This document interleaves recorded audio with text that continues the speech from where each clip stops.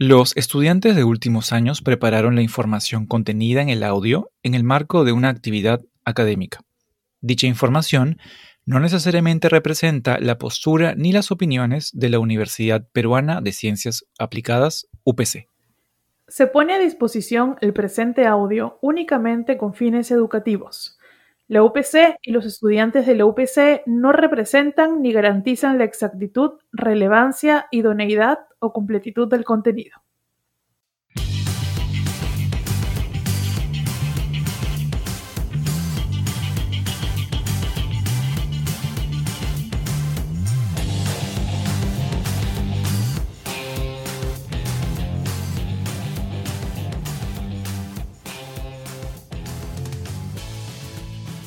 Hola, bienvenidos al podcast de Relaciones Interpersonales. Mi nombre es Daniel Aparicio. Y yo soy Angie Tapia. Nos gustaría invitarlos a poder escuchar los episodios de este podcast, ya que es el trabajo de final de ciclo de nuestros estudiantes del curso de Relaciones Interpersonales. Cada uno entrevistó a un profesional de la industria de la traducción y la interpretación. Y en cada entrevista, los alumnos buscaban ver cómo la inteligencia emocional y cómo las relaciones interpersonales tenían un impacto en el campo profesional. Que lo disfruten. Nos vemos. Nos vemos.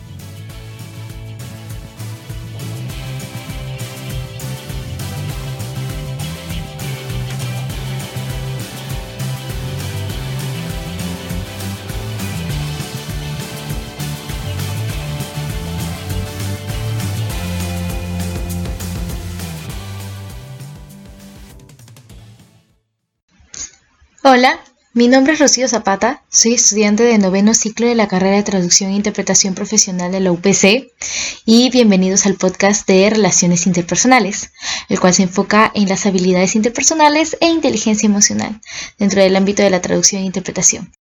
El día de hoy tengo el agrado de presentarles a Rubén León, un peruano que radica en Estados Unidos y que se desempeña como traductor y corrector empírico e independiente. Muchos de sus encargos son gracias al networking que ha podido establecer en el país donde reside actualmente, tema del cual también hablaremos hoy. Y también se ha desempeñado como docente de filosofía y ética en varias universidades prestigiosas del Perú. Hola Rubén, ¿cómo estás? ¿Algo más que quisieras añadir sobre ti? Hola Rocío, ¿cómo estás? Yo te agradezco en primer lugar la oportunidad de poder conversar el día de hoy sobre un tema importante que puede interesarle a mucha gente, en especial a la gente joven. No, en principio, bueno, no hay mucho que agregar. Básicamente, ahora estoy en una etapa especial de mi vida porque estoy acompañando a mi esposa, que es periodista y es especialista en social media. Ella trabaja para una corporación aquí. Y por ella, dada la oportunidad que le dieron, vinimos todos aquí a Estados Unidos, toda la familia. Está ella, estoy yo y mis dos hijos. Tengo un hijo varón y una hija. Ambos están en edad escolar. Y bueno, estamos tratando pues, en mi caso especialmente, ¿no? De abrirme un espacio aquí en Estados Unidos donde pueda desarrollarme. Y bueno, lo que siempre he querido es, en la medida de lo posible, hacer algo que esté en relación con mis habilidades, las habilidades que tengo, ¿no? Básicamente yo me entiendo a mí mismo como un profesor. Es verdad que he estudiado filosofía, pero de alguna forma la práctica de la filosofía es a través del trabajo docente, a través de las aulas, ¿no? Ahora lo hago a través de los textos, ¿no? Poniendo eso con lo que la vida me ha enriquecido al servicio de otras personas. Es decir, en ese sentido, lo he conectado con mi antigua labor de docente, donde lo que yo había aprendido, mis habilidades, las ponía al servicio también de mis alumnos. Me parece genial. Bueno, Rubén, entonces ahora que estás en este ámbito traductor, para ti, según tu experiencia, ¿de qué manera influencian las habilidades interpersonales en el ámbito profesional? Mira, yo creo que las habilidades interpersonales son indispensables, en primer lugar, para la vida en general, ¿no? Es un área a veces de nuestra vida que descuidamos, pero que es esencial. Estamos en un contexto, precisamente el contexto de la pandemia, donde hemos tenido que de alguna forma distanciarnos de seres queridos, de amistades, etcétera, etcétera, ¿no? Y donde parte de lo que nos está pasando nos muestra nuestro carácter social, nuestra naturaleza, ¿no? Hecha o dispuesta para encontrarse con otros seres humanos. Nadie niega que hayan desencuentros, nadie niega que puedan haber tensiones muchas veces terribles entre los seres humanos, pero de alguna forma hay una vocación que tenemos nosotros a salir al encuentro de las otras personas, ¿no? Y al mismo tiempo de digamos, de abrirnos para recibir a otros, ¿no? Entonces, las habilidades interpersonales, ya, digamos, focalizándonos en el tema laboral, son en ese sentido determinantes. Me parece que, digamos, teniendo nosotros, vamos a pensar, habilidades, capacidades para desarrollarnos, pero, no podemos comunicarnos con propiedad o de una u otra manera vivimos aislados. Somos incapaces, por ejemplo, de trabajar en equipo, somos incapaces de presentarnos a nosotros mismos, de dar la mano, de escuchar a las otras personas, que es una cosa que a veces lamentablemente nos falta muchísimo, ¿no? Bueno, sin eso es muy difícil, realmente, por más que uno pueda, por ejemplo, dominar un área de conocimiento, sin capacidades interpersonales, muy difícil que podamos hacer que esas habilidades se muestren, puedan cooperar con otros, ¿no? O puedan ayudar a otros, ¿no? Y al mismo tiempo, digamos, que eso que nosotros podemos tener crezca, ¿no? Y sea en beneficio de otras personas. Es muy importante, para mí es muy importante, ¿no? Digamos, el cultivar, por ejemplo, amistades o relaciones honestas con otras personas. A veces no se habla de relaciones interpersonales o networking, ¿no? Hay un poquito esa tentación de instrumentalizar nuestros vínculos con los otros. No, yo cuando pienso en networking, pienso, por supuesto, hay una dimensión que puede ser el de contactarte con alguien a través de alguien, ¿no? En ese sentido es como que alguien es un medio para llegar a otra cosa. Pero un momentito, somos seres humanos, ¿no? Entonces, y como seres humanos, nos estamos conectando y esas conexiones pueden favorecer el bienestar de cada uno. Entonces, hay una dimensión también ética y moral, ¿no? Yo como filósofo un poco lo pienso así, ¿no? Entonces, yo creo que por ahí va un poco la cosa, pero de que son importantes las relaciones interpersonales y al mismo tiempo de que es indispensable que cultivemos, ¿no? Habilidades, hábitos para relacionarnos con otras personas, eso para mí es un tema indiscutible. Y me parece perfecto lo que tú dices. ¿Y cómo has podido utilizar todas estas habilidades interpersonales en este nuevo campo, en este nuevo ámbito de la traducción y la interpretación? Más que nada la traducción, porque tú te estás especializando en esto y en la corrección también. ¿Cómo has podido tomar ventaja de esto y del networking que tú también mencionas justamente? Bueno, cuando vine aquí a Estados Unidos, yo no vine con un trabajo ya definido, ¿no? Entonces, con lo primero lo que me encontré, básicamente, fue con amigos de amigos. O sea, es decir, cuando, por ejemplo, a través de Facebook, ¿no? O a través de mis alumnos, o de mis exalumnos, o a través de mi familia, la gente se enteraba que yo me estaba yendo a Estados Unidos, muchos me preguntaban, oye, ¿qué vas a hacer? ¿No? Entonces, yo, bueno, les decía, voy a tener que buscar. Entonces, ese era el momento donde mucha gente me decía, mira, yo conozco a alguien que vive allá y que vive a unas horas de la ciudad donde tú vas a estar, o que vive en el mismo estado, o conozco a alguien de mi colegio, o de nuestro colegio, y que tiene un cargo por allá, o mira, conozco a alguien en el consulado. Entonces, eso fue muy importante para mí, porque cuando vengo con mi familia, no tuve esa experiencia a veces traumática, ¿no? De llegar y que, decir, no conoces a nadie, no, llegas a un lugar completamente nuevo. Ahora, además de eso, yo considero, por ejemplo, que el aprendizaje del inglés fue decisivo. Claro. Es decir, si yo no hubiese tenido idea de lo que es el inglés, porque yo, entre otras cosas, he venido ya con bastantes años encima, ¿no? Si no hubiese tenido ese aprendizaje del inglés y de la cultura americana, creo que las cosas hubiesen sido cuesta arriba total, ¿no? Entonces, en ese sentido, ¿no? A través de estas personas y a través de las puertas que se abrieron a través del inglés, fui, ¿no? De alguna forma, ¿no? Acá se busca mucho al bilingüe. Claro, ¿Ya? claro. El que puede cruzar entre el español y el inglés, porque, entre otras cosas, hay muchísimos hispanos aquí, ¿no? Entonces, y muchos ya tienen un espacio aquí ganado, tienen empresas, trabajos, intereses, necesidades. Entonces, claro, si yo hubiese sido un angloparlante nativo, o si mis habilidades en el inglés fuesen superiores, de repente hubiese tomado otro camino, pero cuando me iba presentando en alguna reunión social, con amistades y todos, mucha gente tomaba nota. Ah, mira, hablas inglés. Ah, y eres muy competente en español.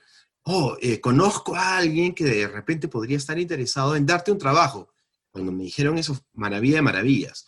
Fue a través de mi esposa y unos amigos de esos amigos, ¿no? Que logré contactarme, o me contactó una organización no gubernamental que está interesada en traducir sus materiales del inglés al español.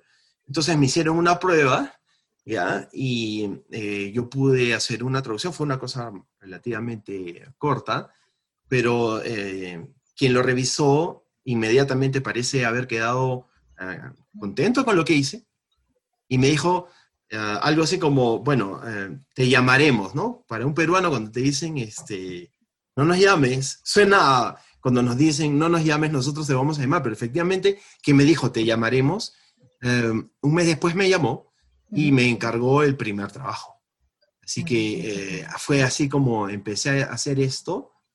Y bueno, en mi caso yo amo las letras, así que traducir me resultaba justamente muy, muy interesante y muy rico en ese sentido.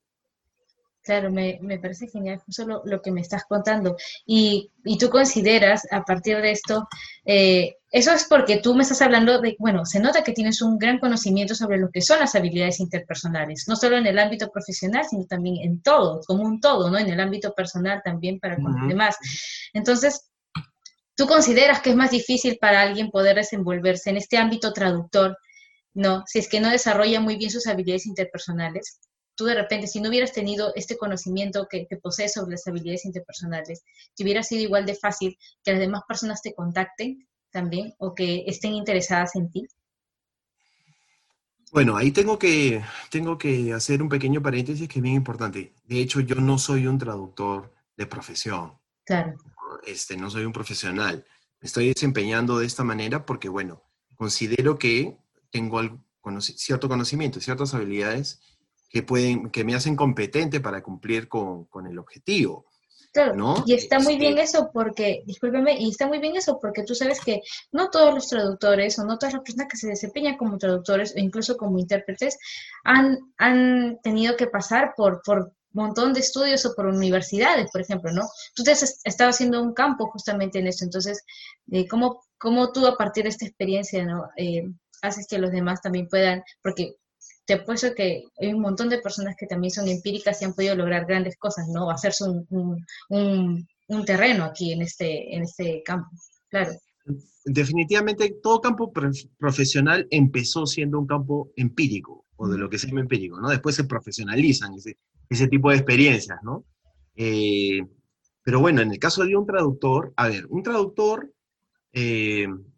o digamos, ¿qué le diría yo a un traductor? Yo pienso que un traductor, ya por el hecho de haber ingresado a ese campo tan rico, tan interesante y tan hermoso, ¿no? Tiene una vocación precisamente de tender puentes, ¿no? Entonces, y miren, digamos, las culturas o las lenguas, ¿no? Son realidades que, son realidades esencialmente comunicativas.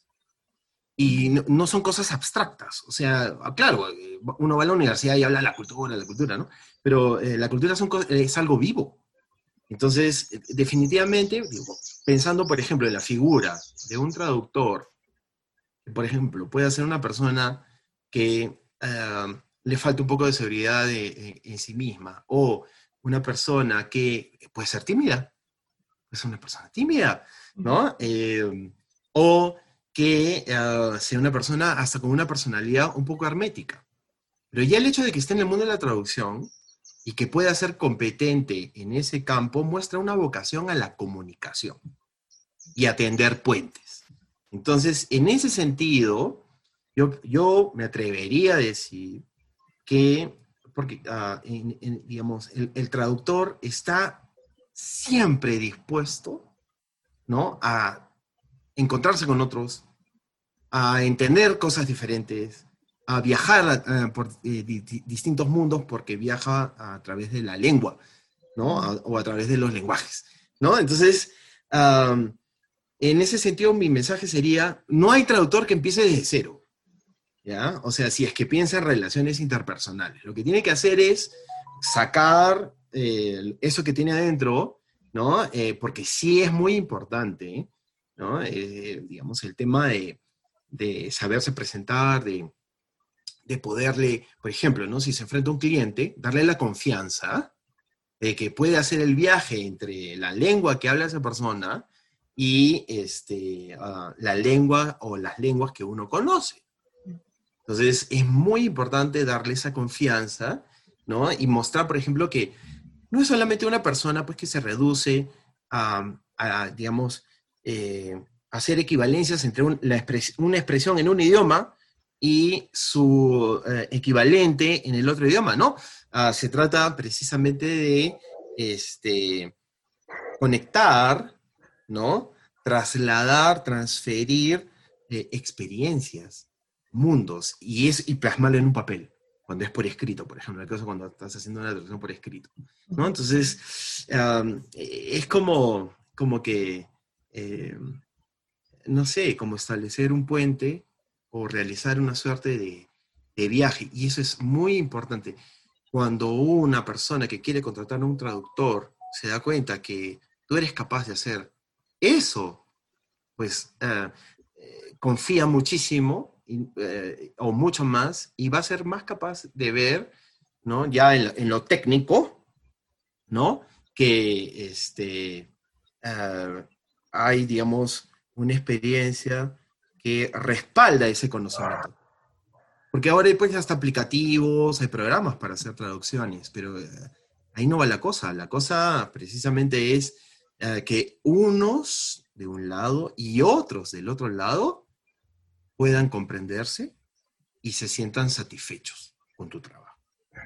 Eso de verdad me parece muy interesante, Rubén, y tienes de verdad muchísima razón en ese aspecto. Y me parecería también interesante saber cómo has podido tú, imaginemos, si en algún momento te has encontrado bajo una situación de presión, presionado por algún trabajo, algún proyecto dentro de este ámbito, ¿cómo has podido tú tomar ventajas de tus habilidades interpersonales? ¿Cómo has podido tú solucionar algún problema con de repente algún cliente? ¿O qué consejos también podrías brindar a las personas para que puedan solucionar estos conflictos que de repente pueden surgir, ¿no?, en algún proyecto o en algún encargo? ¿Cómo has podido tú poder solucionarlo? Y es muy importante, por ejemplo, pienso en manejar el lenguaje escrito. No, bueno, en mi caso yo tengo la tendencia, por ejemplo, a utilizar mucho el correo electrónico. Entonces, saber escribir un buen correo electrónico, siendo claro, honesto, es muy importante. Cuando tienes un problema, todo el mundo sabe que el traductor puede tener problemas. Todo el mundo tiene problemas, ¿ya? Y todo el mundo siempre quiere las cosas para el día anterior, ¿no? Y a veces, ¿no?, no se pueden cumplir con los plazos o con el planeamiento que uno hizo. En el caso aquí de Estados Unidos, bueno, lo que yo he experimentado aquí, ¿no?, el tema de la transparencia, decir, mira, no me está yendo bien, tengo problemas con esto, con eso, con esto. Eso es muy importante, ¿no? Y adelantarse, pues, ¿no? O sea, si uno ve que ya hay una dificultad, uno ya tiene que estar pensando en precisamente hablar, comunicarse, decir qué está sucediendo, ¿no? No esperar al último momento. Aquí son muy importantes los plazos, ¿no? Pero también es muy importante el ser honesto, ser claro, siempre dar alguna alternativa de solución, no ir solamente a contar, oye, tengo este problema, sino que aquí interesa mucho, ya, ok, ¿cómo se va a resolver? Y al final, ¿cuándo me lo vas a dar? ¿No? Entonces, ahí también es muy importante porque a veces uno puede pensar muy negativamente, ¿no? Decir, ya lo malogré todo, estropeé todo, esperaban todo de mí, no les he dado nada. Un ratito, antes de pensar tan negativamente, ¿no? También hay que pensar que hay otra dimensión de la cuestión, y es, como digo, la confianza. Se trabaja sobre la base de la confianza. Persona que miente, traiciona la confianza. Persona que oculta algo, genera desconfianza en el otro, ¿no? Entonces es muy importante, ¿no? Saber escribir, ¿no? Un correo electrónico oportuno si es que ha habido algún inconveniente, o, por ejemplo, ¿no?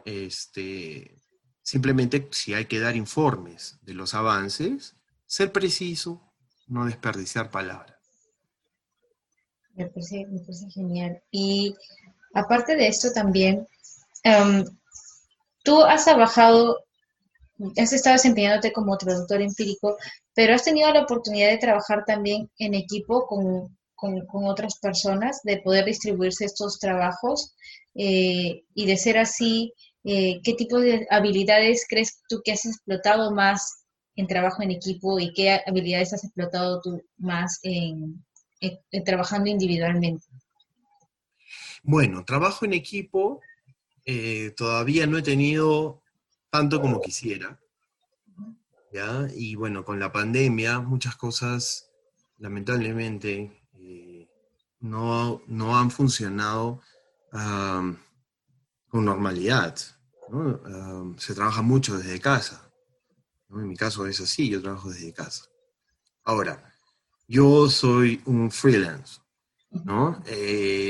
Pero bueno, creo que he generado tal confianza con algunos de mis clientes, no tengo muchos tampoco, ¿ya? Que de alguna manera les hago sentir que soy parte de su equipo, en el sentido de que yo soy alguien en el que pueden confiar. Y por otro lado, ¿no? Cuando me han dado la oportunidad de que manifieste alguna opinión, algún aporte, ¿no? Pues yo he aprovechado eso para decir lo que pienso, ¿no? Entonces a veces he tenido algunas buenas ideas, creo yo, y eso le gusta mucho a la gente porque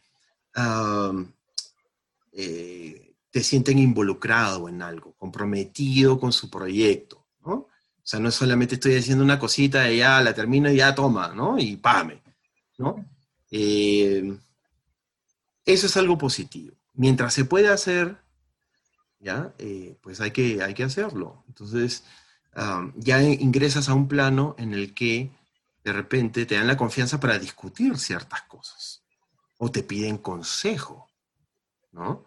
Algún consejito, ¿no? Me ha pasado así que, por ejemplo, alguien que le hacía traducciones después me decía, oye, ¿puedes revisarme, por ejemplo, mi resumen o mi CV, este párrafo, ¿no? Entonces, y de repente te dicen, ¿cuánto me cobras por eso? Y hasta te puedes ganar un poco más de dinero, un dinero extra, ¿no? Eso hay que medirlo, porque también uno no puede estar haciendo favores extra, ¿no? Y después termina pues esclavizado, entre comillas, de otra persona. Pero, bueno, tampoco hay que ser mezquino, hay que buscar pues un equilibrio, ¿no? Y eso también puede generar otras oportunidades, ¿no? O sea, que sepan que eres una persona que tiene un punto de vista crítico, que no eres simplemente un operador.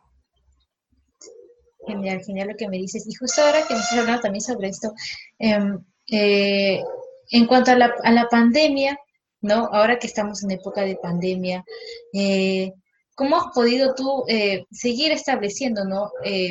Tu networking? ¿Cómo has podido seguir ampliándote en este campo traductor para poder seguir manteniendo, ¿no? tus trabajos, seguir teniendo tus trabajos o estos contactos, como mencionaste anteriormente? Mira, hay que ser realistas. Muchas puertas se han cerrado durante la pandemia también, Ujú. ¿ya? Y algunas otras, pues que antes eran un poco más sencillas, de repente se han hecho más complicadas, ¿no? Pero bueno, hay que estar siempre tratando de recrearse y tratando de, digamos, si una puerta se cierra, pues hay que buscar abrir otra, ¿no? Entonces, para mí ha sido importante, por ejemplo, eh, LinkedIn, utilizar mi LinkedIn. Ha sido importante también eh, revisar mis redes sociales, porque es un poco gracioso, pero, por ejemplo, en mi caso, ¿no? Tengo algunos amigos que han estudiado aquí y que necesitan traducir documentos y cosas por el estilo. Entonces, siempre he dado una checadita cuando veía algo por ahí y si veía que yo podía entrar, pues no perdía la oportunidad, ¿no? Y decía, oye, por si acaso puedo hacer esto, ¿no? Entonces, en algún caso, o en muchos casos me dijeron no, pero por ahí me salió un par que sí. Entonces, me parece que tiene que haber esta actitud, no de conformidad, sino más bien creo que le llaman proactividad, ¿no? De buscárselas también, ¿no? Pero ha sido un poco complicado. Ahora, en general, lo que hemos visto es que las redes sociales para cuestiones laborales están jugando un papel decisivo. Es decir, um, digamos, Facebook, Instagram, ¿no? Twitter, LinkedIn son muy importantes. Entonces, uno no puede estar completamente al margen de eso, tiene que estar un poquito viendo, ¿no? Además, también te puedes matricular en opciones de trabajo, eso es importante también, ¿no? E ir viendo, a ver qué cosas están buscando, qué está buscando la gente, qué están buscando las empresas, qué está buscando el Estado, ¿no? Y a ver, pues, dónde podría uno ofrecer sus servicios, ¿no? Entonces, es un trabajo, a mí personalmente me cuesta muchísimo, porque yo no he estado habituado a ninguna de estas cosas, ¿ya? Entonces, creo que ha sido un poco la necesidad también la que me ha forzado a, a meterme en ese tipo de cosas y a entender que son más importantes de lo que yo pensaba. Y me parece genial realmente que te hayas podido desempeñar en este campo, ¿no? E ir creciendo, e ir formando tus propias redes, tus propios contactos. Más bien, quisiera hacerte una última pregunta y, bueno, como te digo, tú que eres traductor empírico e independiente y que igual sigues formándote y estoy segura que vas a seguir formándote muchísimo más, ¿qué consejos, no, podrías darle tú a los jóvenes traductores, no solo a los jóvenes, sino a todas las personas que están dentro de este ámbito para poder explotar al máximo sus habilidades interpersonales dentro de esta vida laboral, ¿no? Dentro de esta época de pandemia? Bueno, un primer consejo que se me ocurre es eh, la lectura. No dejar la lectura en las lenguas que el traductor pueda conocer o manejar. La lectura es muy importante, refuerza la escritura y la lectura en general siempre abre el horizonte a pensar cosas desde el otro lado, desde lo que nos resulta a cada uno diferente. Entonces, por ahí, por ejemplo, me parece que digamos, es importante porque también uno a través de la lectura puede aprender ciertos, no sé cómo decirlo, como argots que se manejan. ¿No? Porque traducir un texto de medicina es muy distinto a traducir un texto de teología, de filosofía, un texto de ciencias sociales o un manual, ¿no? Un manual sobre un aparato tecnológico, ¿no? Entonces, uno tiene que estar permanentemente eh, aprendiendo, con el ojo abierto, ¿no? Normalmente lo que está a nuestro alrededor nos da muchas pistas, pero yo le tengo, entre comillas, vamos a decirlo así, como mucha fe a la lectura. La otra es, evidentemente, el diálogo, ¿no? El diálogo con quien esté a nuestro alrededor, con el que ha viajado, por ejemplo, es muy importante, ¿no? Ese es un conocimiento vivo que el traductor, me parece, debe de tener. Y otra cosa es, bueno, pues hay que amar lo que uno hace y disfrutar lo que uno hace, ¿no? Entonces, ver la traducción no como digo, como una cosa estática, sino más bien una cosa dinámica. Tú eres el puente que vincula a las personas, ¿no? Y te enriqueces, ¿no? Y trata de pensar en que vas a también enriquecer a otras personas, ¿no? Entonces puede ser, por ejemplo, aquí hay muchas cosas que tienen que, hay trabajo, por ejemplo, de traducción para gente que va a hospitales, que quiere ser atendida por un médico, ¿ya? Hay muchos servicios en Estados Unidos, bueno, eso no tiene que ver directamente con texto, sino más bien creo que le llaman con interpretación, claro, ¿no? Con interpretación, ¿no? Sí, ¿no? Ahí tienes que conectar, digamos, al médico con el paciente, por ejemplo, ¿no? Si es algo así, ¿no? Pero también hay, por ejemplo, ya algo que, por ejemplo, yo he visto un poquito es el tema de las mineras, por ejemplo, ¿no? Hay empresas mineras que están acá, que también tienen inversiones en el Perú o en México, entonces vienen documentos y papeles, ¿no? Contratos, ¿no? Entonces uno tiene que conocer, o sea, es decir, vas a hacer un trabajo de eso, tienes que conocer un poco de minería, tener pues alguna idea, ¿no? ¿Ya? Entonces, eso es importante, ¿no? Porque parte de lo que se hace aquí, o sea, aquí yo veo básicamente dos problemas, las superposiciones entre lenguas, expresiones en castellano que terminan forzando el inglés y al revés, expresiones inglesas que terminan sobreponiéndose al castellano, ¿no? Entonces creo que hay un gran horizonte, porque es como que siempre se dice, no tienes que pensar en inglés de una manera y pensar en castellano de otra, ¿no? Entonces, eso de ahí, digamos, creo que se consigue con estudio, con aplicación, con deseo de aprender, con dialogar, con escuchar. Claro, con compartir, sí, de verdad que en serio te agradezco mucho, mucho Rubén por habernos compartido todo esto a través también de tu experiencia. Muchas gracias por esos consejos y bueno, que todo te siga yendo súper bien. Muchísimas gracias por esta entrevista tan enriquecedora que nos has podido brindar. Sí, una última cosa, Rocío, paciencia. El traductor tiene que ser una persona paciente. Con todo sí, y con todo. El trabajo es de hormiga, hay que ser paciente. Muchas gracias a ti por esta oportunidad. Gracias, Rubén. Muchísimas gracias, de verdad. Bueno, a partir de lo que hemos escuchado en esta entrevista, un traductor o intérprete o cualquier persona dentro del ámbito laboral siempre tiene que estar dispuesto a poder encontrarse con otros, a poder entender otros puntos de vista y también poder aprender a relacionarse con los demás. También la comunicación es muy importante, ya que en caso de que uno se encuentre en una situación un poco difícil o algún problema, siempre es bueno ser honesto, hablar, decir lo que está sucediendo, ¿no? Y no esperar hasta el último momento, para así poder siempre tener una alternativa de solución.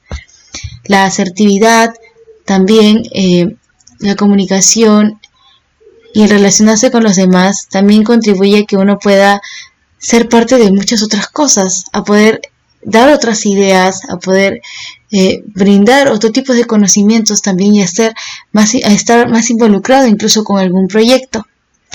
Y también, como había mencionado Rubén, es muy importante también de repente saber escribir, saber redactar un correo electrónico oportuno en caso de que haya habido algún inconveniente, ¿no? No tener el miedo, sino realmente hablar sobre la situación. Bueno, eso ha sido todo y muchas gracias. Continúen con los demás episodios del podcast de Relaciones Interpersonales. Gracias.